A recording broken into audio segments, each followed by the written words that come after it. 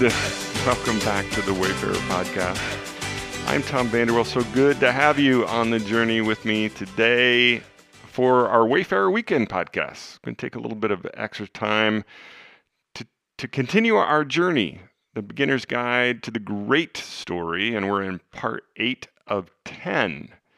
And by great story, we're talking about that great story in the Bible from Genesis 1, where it's the beginning of all things, to the end of Revelation, where it is the end of all things and then a new beginning.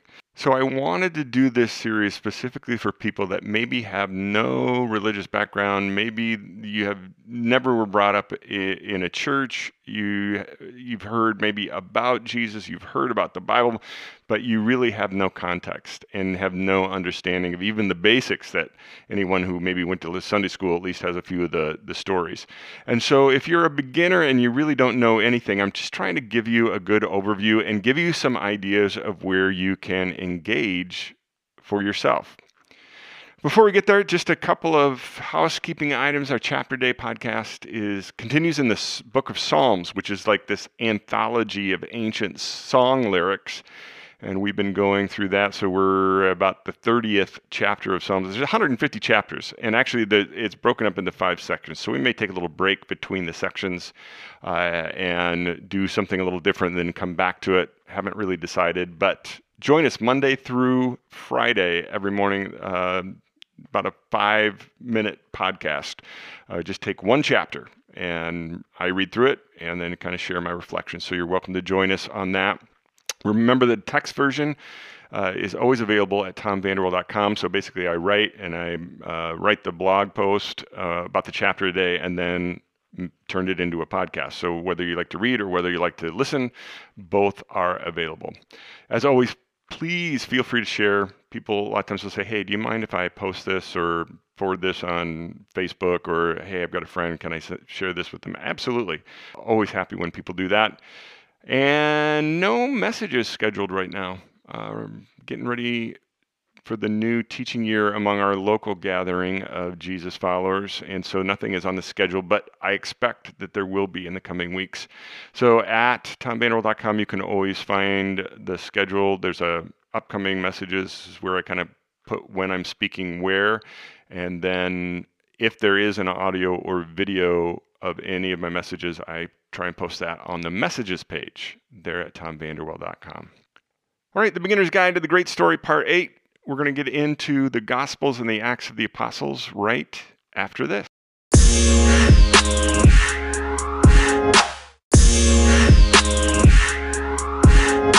So let's talk about the Gospels. And everyone, what does gospel mean? Gospels actually, it just means good news. That was a Greek word, means good news.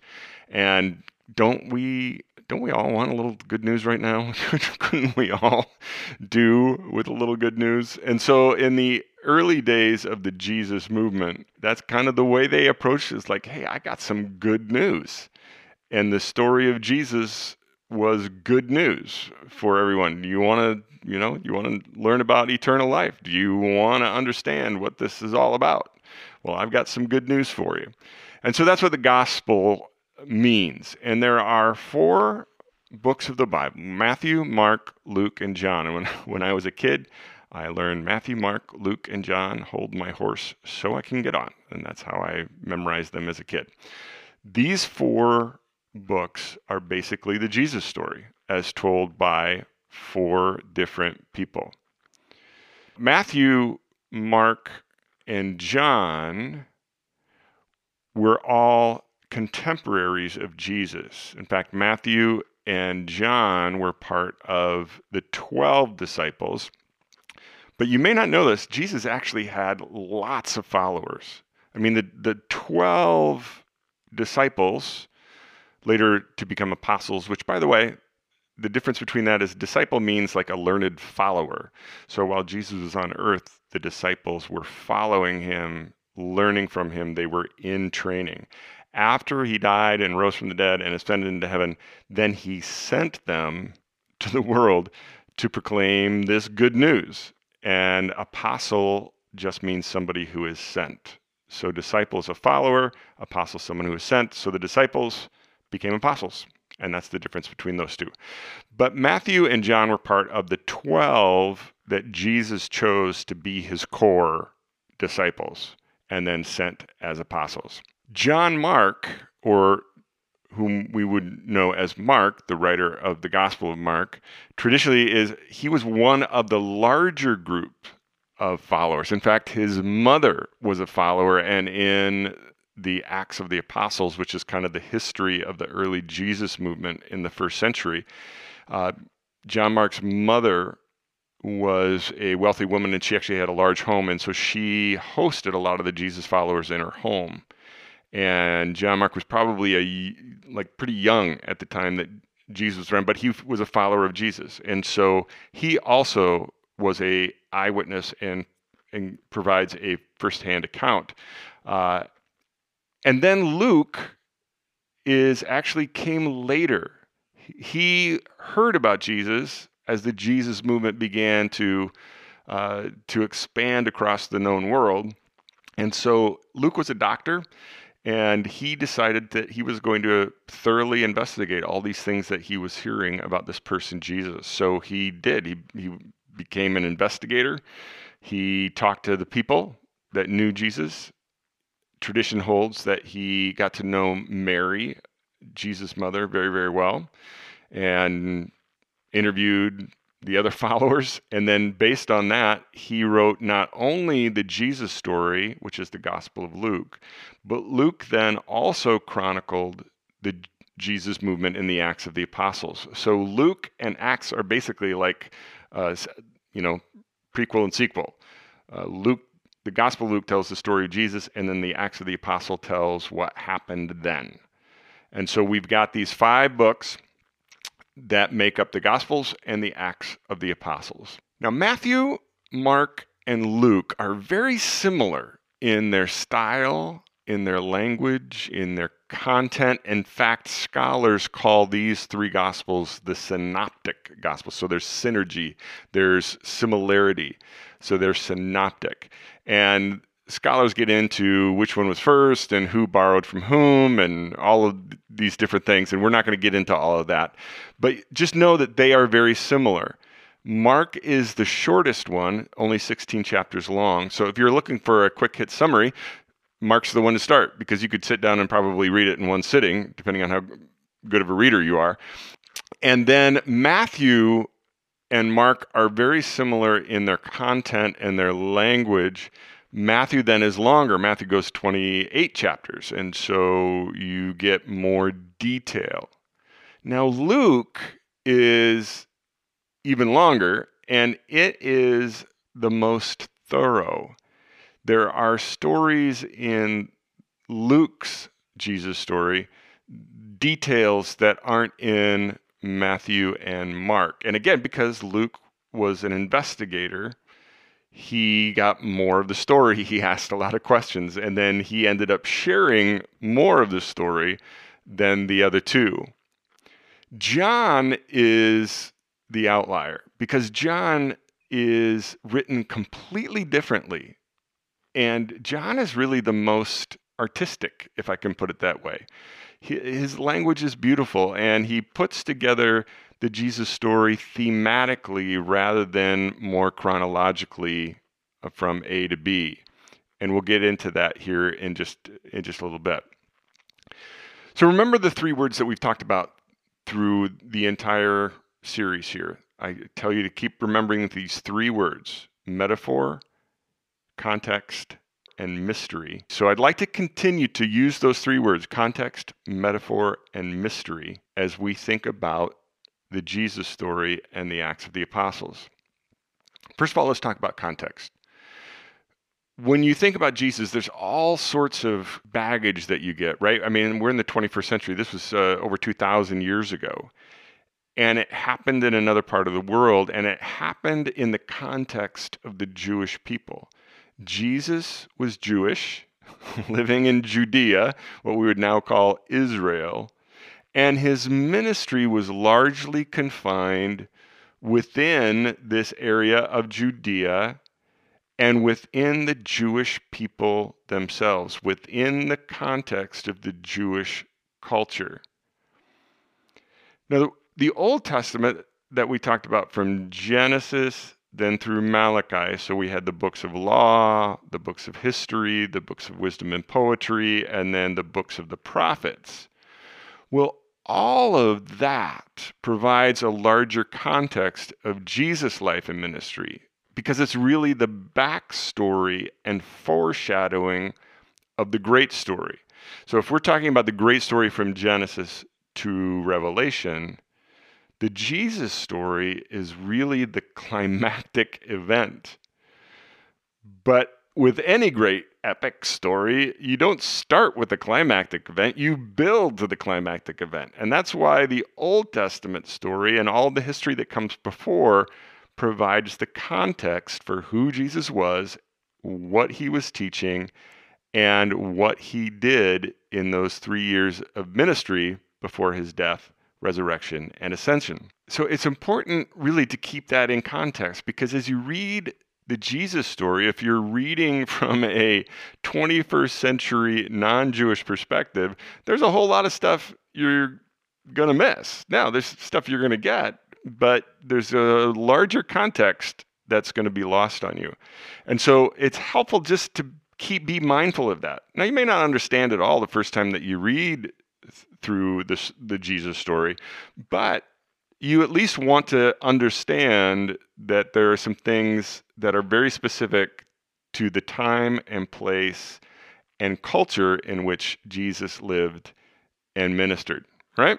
We also need to understand that the prophetic texts that we talked about in part 7, by the way, the books of the prophets and some of the prophetic texts, they presented a Messiah. And so Messiah really means like a savior, someone who's going to come and deliver everyone.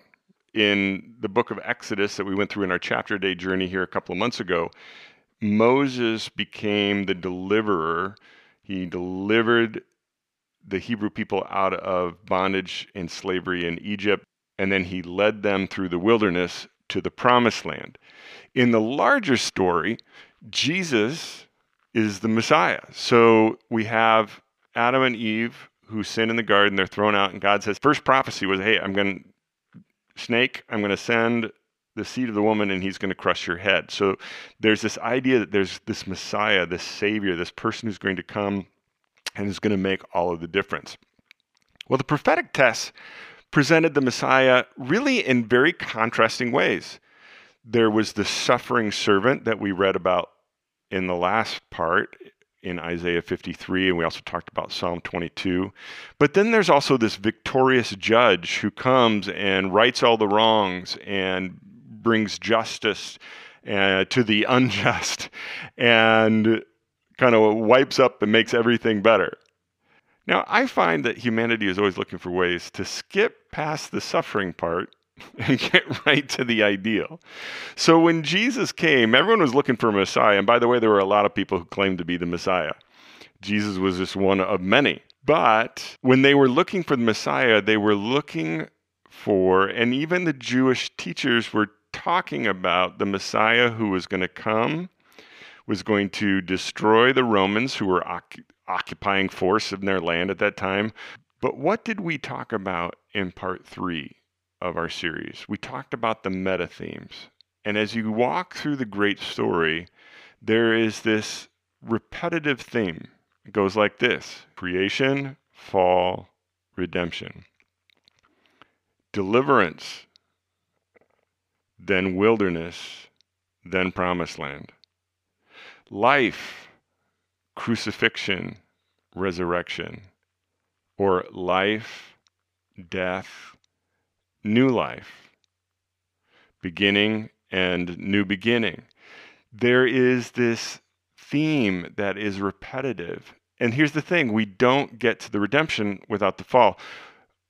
We don't get to the promised land without walking through the wilderness. We don't get to the resurrection without the crucifixion. There is no new life unless something dies. And so in the prophetic texts, we have this conquering judge making everything right, but we also have this suffering servant. And so Jesus came and said, look, I came to die and to conquer the grave. And even he talked about that, the day of the Lord. That's the phrase he would use, the day of the Lord is coming. And Jesus even said in the Gospel of Matthew, I don't even know when this day is. So it's not an either or, it's a both and. Jesus came first as the suffering servant, and someday he said, I'm going to come back, and at the end of all things, we're going to make everything right. So that all comes out of the context of the Old Testament. Now, here's another thing that you need to keep in mind as you read the Jesus story, and that is the political climate of the day. At this point in time, it's really complicated in the area where Jesus lived and had his ministry. The Roman Empire was in charge. The Roman Empire would really reach the height of its power and its scope in the 100 years or so after Jesus' life. But they were in charge. And the Roman Empire was really successful for hundreds of years in ruling the Western world because of a couple of things. There had been lots of empires. There had been the Babylonian Empire, the Mede-Persian Empire, the Greek Empire under Alexander the Great, and then there are lots of empires. But the Romans were especially successful because of a couple of things. Number one, they didn't supplant local authorities and local religions. They didn't come in and say, well, now we've taken you over, so you basically, your rulers are all dead, and you have to now worship all of our gods and learn all of our ways. Nope, Rome would go into an area and they would take it over militarily, and then they'd say, hey, look, we're going to leave an occupying force behind. Now, here's the deal. You can keep your religions. I mean, we'll have ours too, and you're welcome to worship them, but you can keep your own local religion, and you can keep your own local king. Now, he's going to answer to us, and we're the ultimate authority. But they understood that the local government and the local authorities understood the culture, understood the people, and could help rule it for Rome. And as long as the tax money was collected and kept flowing to Rome, the Romans were happy. So in the area where Jesus lived, you've actually got three pillars of power. You've got the Roman Empire, and there was a local governor, Pontius Pilate, and he comes into the story at the end. But he was the local Roman governor, and you've got these Roman centurions and these Roman soldiers that are everywhere. Now, one of the other things that is important to understand is that in many places in the empire, people actually welcomed the Romans, because as long as the Romans were around, there was law and order. And sometimes the local king or the local tyrant was not such a good person. And in some cases, the Roman Empire came in and actually the people appreciated them because they ruled with law and order, whereas maybe the local officials that were overthrown were leading by tyranny and fear and violence, all of those things. So you've got the Roman Empire, and you've got the Roman army occupying everything. They are in charge. Then the local king in this area was known as Herod. And then Herod the Great had died, and then his children had taken over and basically split the kingdom. But the Herodians were sort of the local authorities, and were still on the throne, but they basically were under Roman rule. But now you're in the land of Judea, and Judaism is the religion of the people. And the Jewish people take their religion very, very seriously. And so the temple in Jerusalem, the religious leaders had incredible sway over the people. And they had lots of power because basically they controlled the people through religion. And when the religious rulers said this, then people, that's what they did. And so you've got these three pillars of power, and now Jesus comes in during this period of time. So when Jesus was tried and executed, he was arrested by the temple leaders who tried him and then sent him to Pilate because they couldn't execute anyone under Roman rule. And the Roman governor had to do it. That's why they sent him to Pilate. But Pilate realized that this is a powder keg political situation because you've got this so-called Messiah who's creating riots, and but he doesn't seem to have done anything wrong.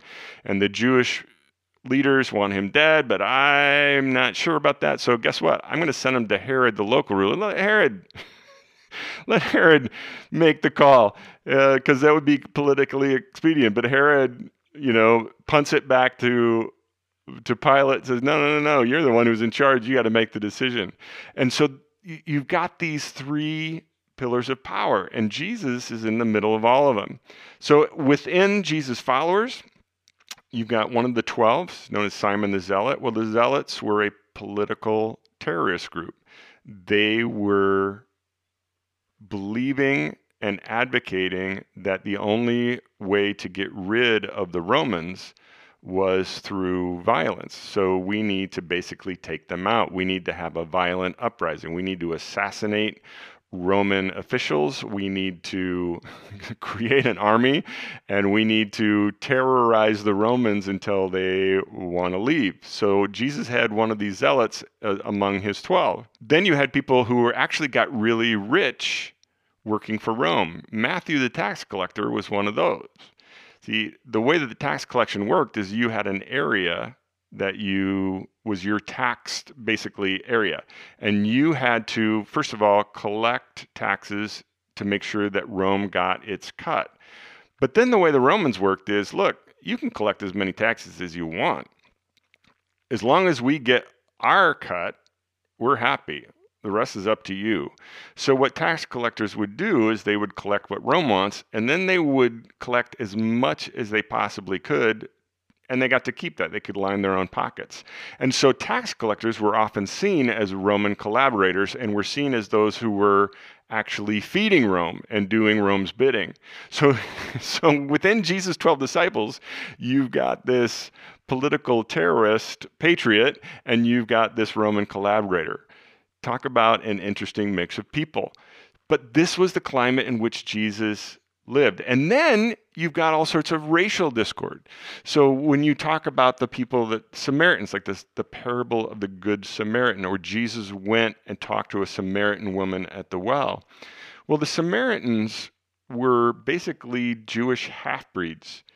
They were Jewish people who had married into another culture. And so they had this sort of mixed culture, and they didn't believe lock, stock, and barrel what the Jewish authorities in Jerusalem believed. They believed that they could worship God on their holy mountain, and that would just be fine. The Jews considered them to be racially inferior, and the Jews considered them to be heretical. And so they were hated and despised. And that's why when Jesus told the story of the Good Samaritan, hey, well, the good Jewish person passed by the guy bleeding on the street, and then the Pharisee, the good religious Jew, passed by and didn't do anything. But then this half-breed heretical Samaritan, who's racially inferior, comes along, binds up the guy's wounds, takes him to a hotel, pays for his lodging, and says, hey, on my way back, I'll check in and make sure that you're okay. So who's the neighbor, Jesus said. And he was making a very strong cultural, religious, and racial point that the children of God are those who love God and love others, not the ones who just keep every stinking little religious rule. Because if you keep the religious rule but you don't love somebody that needs help, that you don't take care of the suffering, you don't take care of the poor, then that's not the way it works. So there's all of these things in this political climate that Jesus lived in, that as you read the stories and the parables, you have to be aware of who the power brokers are and what Jesus is saying in context to that day. Now, this doesn't mean that you can't get a lot out of it without understanding everything, because Jesus' teaching is powerful no matter the context. But having an understanding of the context certainly helps make it more rich and deep. So that's context. Metaphor. One of the reasons that metaphor is a key word as we talk about the great story is because Jesus spoke in metaphor. He told stories. A lot of the stories he told, the parables. And there is a meaning in the parable. He would tell a story and there's a point to the story. It's like Aesop's fables and the tortoise and the hare. There's a moral to the story. There's an understanding. Jesus told parables that had spiritual meaning. It had a spiritual message that it was trying to get to. But the parable itself was a metaphor. John's gospel, because we talked about how John was different and he kind of talked thematically. John's entire gospel is written thematically based on metaphors Jesus used to describe himself. Jesus goes, sits by a well, speaks to a Samaritan woman, which was absolutely forbidden, especially for a good Jewish man like him. Number one, you would not speak to a woman. Number two, you would not speak to a Samaritan woman. Absolutely the wrong thing to do. It was socially unacceptable, religiously unacceptable. And he asked this woman for a drink. And then he says, I am living water. Jesus feeds 5,000 people with a couple loaves of bread and a few fish. And then what does he say in the next chapter? I am the bread of life. Jesus heals a blind man. And then in the next thing you know, he's talking about being the light of the world. He goes to raise Lazarus, his friend, from the dead. He says, I am the resurrection and the life. So all of these metaphors, I am living water, I am the bread of life, I am the good shepherd, I am the gate, I am the light of the world, I am resurrection of life. John put together his Jesus story where he combined the metaphor with a miracle that Jesus did. Beautiful. And John even began his Jesus story with, in the beginning was the Word, and the Word was with God, and the Word was God. And so that brings us to the mystery. And some of the things that are mysterious in the Jesus story is that here Jesus is the Messiah, God's Son, come in the climactic event of the great story. But he specifically did not do what would make him successful from a political perspective, from a social perspective, from the perspective that we think of as fame and fortune and success and power. Yeah, he didn't do any of those things. He hung out with the poor in rural areas. He hung out with sick people. He hung out with sinful people. He went to parties that were not the right parties for him to go to if he wanted to be successful in the Jewish power system. He talked to Samaritan women. He did all of these things were not going to make him popular with the people who could put him in power. He didn't do that. In fact, he tweaked the religious authorities at every opportunity. These are the guys that, hey, if you want to lead the Jewish people, if you want to be the Messiah, these are the guys that should recognize you and can make that happen for you. And instead of pandering to them, he actually provoked them. Because he's like, look, your religion is not what God's about.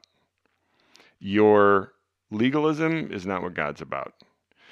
Yeah, you know, all of these things that you're doing to hold on to power and to line your pockets and to make sure that you and your families are in control, yeah, that's not God's way. And the fact that you're doing it in the first place means that you don't get God at all. So what Jesus said is, I'm going to go to the people who really understand God. And who are those people? Those are sick people who understand the gratitude of getting well. The hungry people who understand what it means to be fed. I'm going to go to those who have nothing because they're the ones who are empty and I can fill them with the right stuff. You're so full of the wrong stuff, you religious people, that you've got no room for the things of God. That's a mystery. It's beautiful, isn't it? So he drove crowds away. One of my favorite texts is John, the 6th chapter. He was so popular. He had thousands of people following him. He could have, at that point, could have made himself. They would have carried him to Jerusalem and made him king. Instead, he ticks them off and he drives them away. The reality was he didn't want everyone following him. He told people, no, you don't want to follow me. you know what? Nope, you can't follow me because you don't get it. So don't even bother. And here's part of the greatest mystery of all. Jesus did the things that would get himself executed. The more I read through the Jesus stories, all of them, and I put together all of the things that happened in Jesus' life, you begin to realize that he did exactly the things that would get him crucified. Because he came to suffer. And he knew it. He even predicted it. He said, this is what's going to happen. I'm going to go. I'm going to be arrested. And I'm going to be handed over to the Romans. And I'm going to be crucified. And then 3 days later, I'm going to rise from the dead. And here's where probably the biggest mystery of all takes place, and that is that Jesus claimed to be God. Interesting, just this week I saw in the headlines that a big chunk, whatever the percentage was, of people who say that they are Christians don't believe that Jesus was actually God. They embrace him as a good teacher, but not as God, which is fascinating because if you really read the Jesus story, and I encourage that you do, Jesus made it very clear that he was God. He made it very clear that he came to die, and he came to die and be risen from the dead. And if that is true, then I believe that I've got to deal with that. Now, C.S. Lewis, in his famous book, Mere Christianity, makes the case that, look, the fact that Jesus claimed to be God, the fact that he said he was God's son, that means that I have basically three options. One, he knew he wasn't God's son and claimed to be, which makes him a liar. And if he was a liar, then everything that he taught was based on a lie. And why would I follow that? Or he wasn't God, but in saying that he was God, he's crazy. He's a lunatic. And I mean, if I told you, oh yes, I'm God and I've come as the Messiah. I mean, David Koresh, Jim Jones, think of those who have done, and you kind of go, well, that's crazy. So if Jesus said he was God and he wasn't, does that make him insane? Does that make him crazy? Either he wasn't and he didn't know it, he wasn't and he did know it, which make him a liar, or C.S. Lewis argues he was exactly who he said he was. And if that's true, then I have to deal with that as well. So in John the 8th chapter, it's fascinating. So here's where I want to put this all together as we think about the Old Testament, the New Testament, the backstory, this story, and the great story. So back in the story of the Exodus, so now we're going way back to the second book, Genesis and Exodus. And the Hebrew people are enslaved in Egypt, and God reveals himself to Moses and says, Moses, you're going to be the deliverer of my people. He appears to Moses in a burning bush. Now, at this point, remember, there's no real established religion at this point. The whole idea of Jewishness, there's no law, there was no rules, there was no 10 Commandments. There was just this loose sort of understanding between Moses' ancestors and the God known as Yahweh. So when Moses sees the burning bush and says, who are you? The response out of the burning bush was, I am that I am. In other words, the word is Yahweh, which was translated, I am. I am. As Moses delivers the Ten Commandments, and as Moses begins to establish the system by which the Hebrew people were going to worship God, one of the things that was established at that point is that the name of God, Yahweh, was never to be uttered. It was holy. It was considered holy. And it was so holy that you didn't say the name of God. So even in the Old Testament texts, when Yahweh was written, if you spoke it, you would substitute a generic name, Lord, instead of saying Yahweh. They always made sure that they never used that name because it was so holy that to speak it would be profaning the name of God. So in John chapter 8, Jesus is having an argument with these religious power brokers, the priests of his day that were running the temple and running the religion. And they're saying that they're true children of Abraham because they follow the law and so on and so forth. So Abraham is the father of the Jewish people and the Hebrew people. So you have Abraham, Isaac, Jacob, and then the 12 tribes of Jacob, and then Moses comes later. So we've got the Jewish people of Jesus' day saying, we are children of Abraham because we follow Abraham and the laws of Moses. And Jesus looks at these religious leaders and says, yeah, you know what? Abraham was so excited to see my day come. He was so excited. And they're like going, what? Wait a minute. What are you talking about? Abraham's thousands of years ago. How could he be excited to see your day come? You weren't alive back then. And Jesus responds, before Abraham was, I am. And at that moment, Jesus uttered the holy name of God. And in saying, before Abraham was, Yahweh, he was literally saying, I am Yahweh. I am that voice from the burning bush. I have existed since the beginning of time.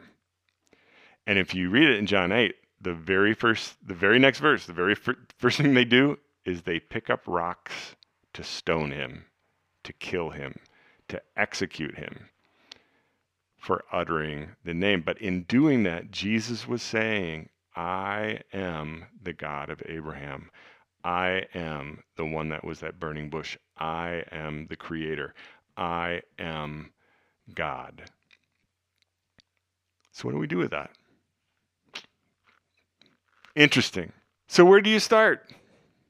Where do you start? I would encourage you, if you, any of the Gospels are easy reads and good reads. Again, if you want to just kind of quick hit and read the top line, the Gospel of Mark is a good way to go. It's very quick. It's the shortest of the three. I would say that I love the book of John and the Jesus story in John, again, because it's so beautiful and literary. The most literary of the four. But I also love Luke because he adds so many little details and stories that the others don't. So it's up to you. I just encourage you to engage anywhere. Any one of them would be great.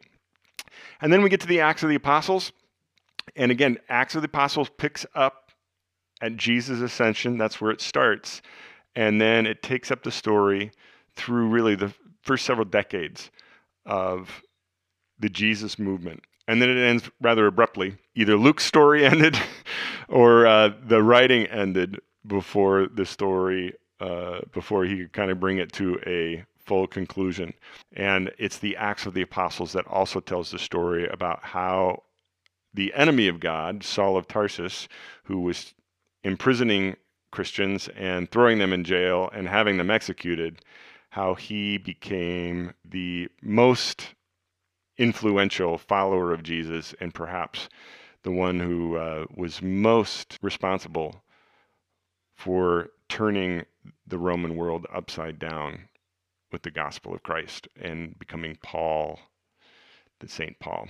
Remember that I blog through all of these books, and if you want to just kind of go through and read what I had to say about each of the chapters, you're welcome to do that at tomvanderwell.com. Just go to the chapter a day index and look it up there. We've got 2 parts left. Part 9 is going to be the epistles or the letters of the Jesus followers. And then our last part, part 10, is one a lot of people is going to be interested in. That's going to be the book of Revelation and the apocalypse and the end times. Again, feel free to share.